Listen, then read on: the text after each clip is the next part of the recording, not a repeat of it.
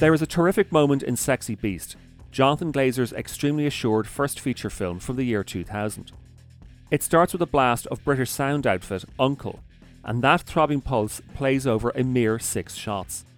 It lasts barely 23 seconds, but while watching it, such is the combined strength and magnetism of movement, framing, editing and sound that it seems to last much longer. In terms of drama, it marks the entrance of the much dreaded Don Logan, an ultra nasty, ultra violent, ultra gangster, played to blood-freezing perfection by Ben Kingsley. Don is marching his way through Costa Brava Airport, having flown in from Gangland, London, to see Gail Dove, played by Ray Winston. Gail is an ex-pat, ex-con, and he is now extremely tanned from lying about in the hot Spanish sun. He skipped England a long time ago and has been enjoying a hacienda retirement with his wife Dee Dee ever since. But Don hasn't flown over at Gail's invitation to share some quiet time. No, Don has come to talk to Gail about an exciting business opportunity back home. Wants me to put a team together. 8 men, strong. Ain't afraid to graft. It's gonna take all night. Good boys. Gotta be good boys. Reliable. Positive attitude. It's very important. Very important. Part of what makes Don's appearance so unsettling is that even before he starts stomping his way through the arrivals lounge, Gail's friends, H and Jackie, have said that he is coming. Tell him thanks. Thanks for thinking of me. But I've got to decline his offer. No offence, but... You can't tell him that, girl. Well then, tell him...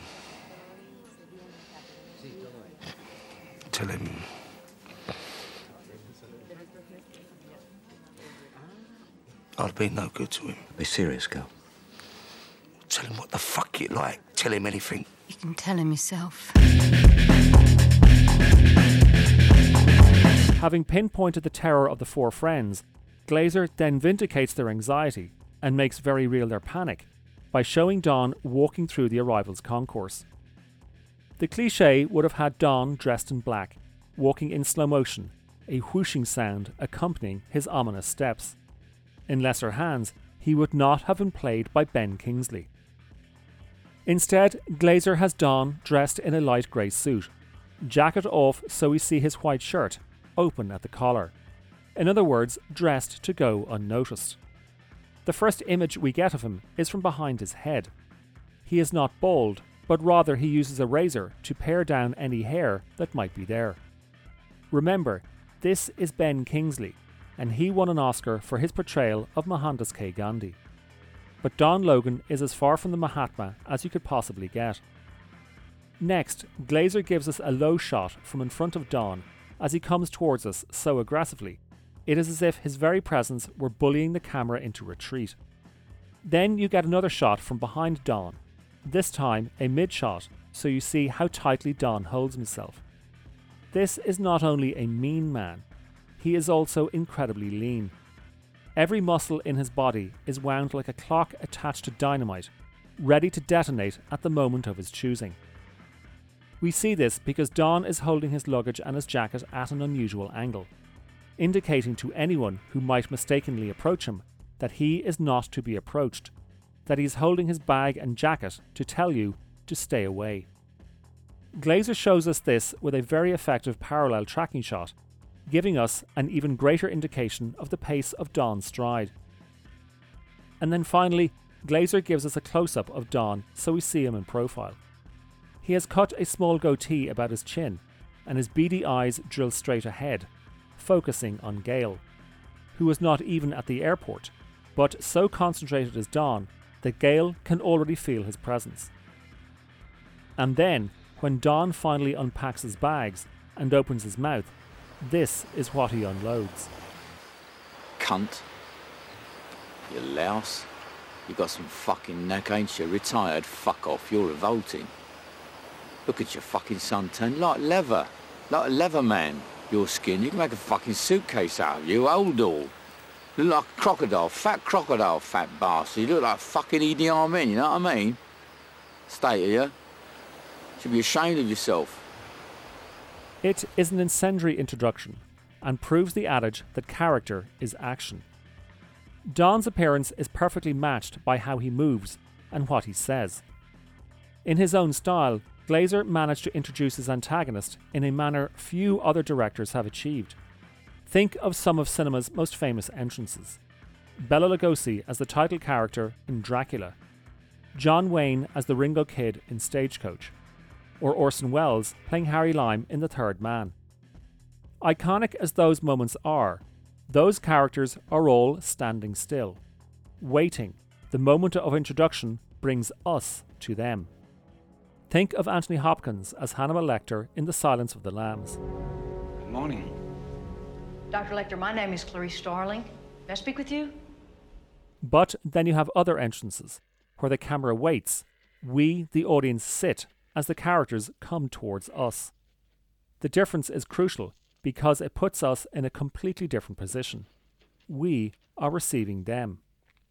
Think of Jane Greer as Kathy Moffat in Out of the Past, Barbara Stanwyck as Phyllis Dietrichson in Double Indemnity, or best of all, Omar Sharif playing Sharif Ali in Lawrence of Arabia. He is dead.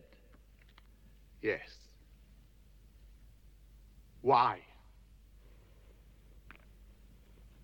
This is my well. Again, iconic, but Glazer's method here has Don moving, and we are moving with him. The motion is doubled and the impact is twice as effective. And again, I refer to Kingsley's performance as Gandhi.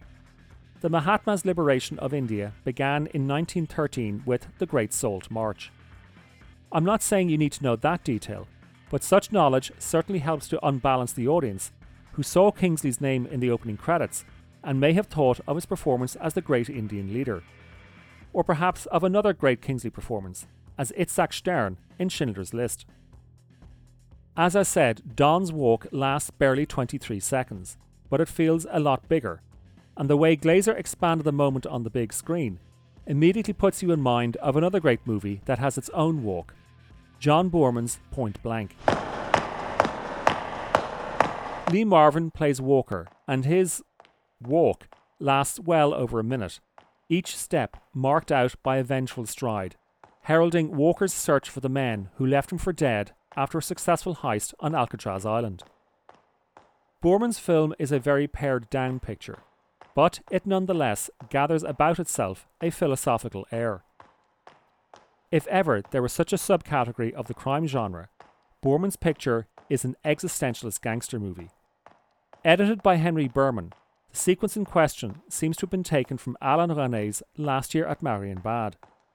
That film is a meditation on time and memory, where reality, the present, the past, and the misremembered past fold back upon themselves to such an extent you don't know where you are in the story.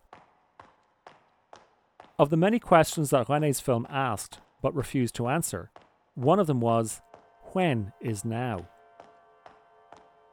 Cinema is, has only ever been, and shall forever exist in the eternity of now.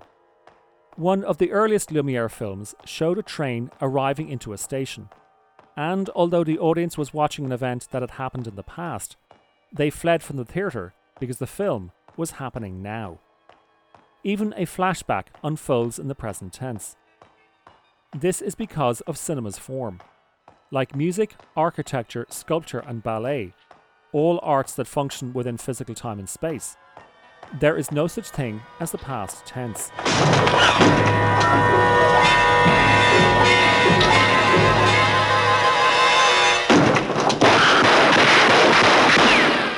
Although Sexy Beast does use flashbacks, it doesn't use them for Don Logan's entrance. Yet it operates in a similar way to Point Blank. Because we'd have already been told that Logan is coming, we immediately expect some sort of consequence. So we have a sense of future. And since the characters fear Logan, we also have a sense of the past. But where Boorman cut Walker's approach in a kaleidoscopic way, Glazer keeps us riveted right here in the now.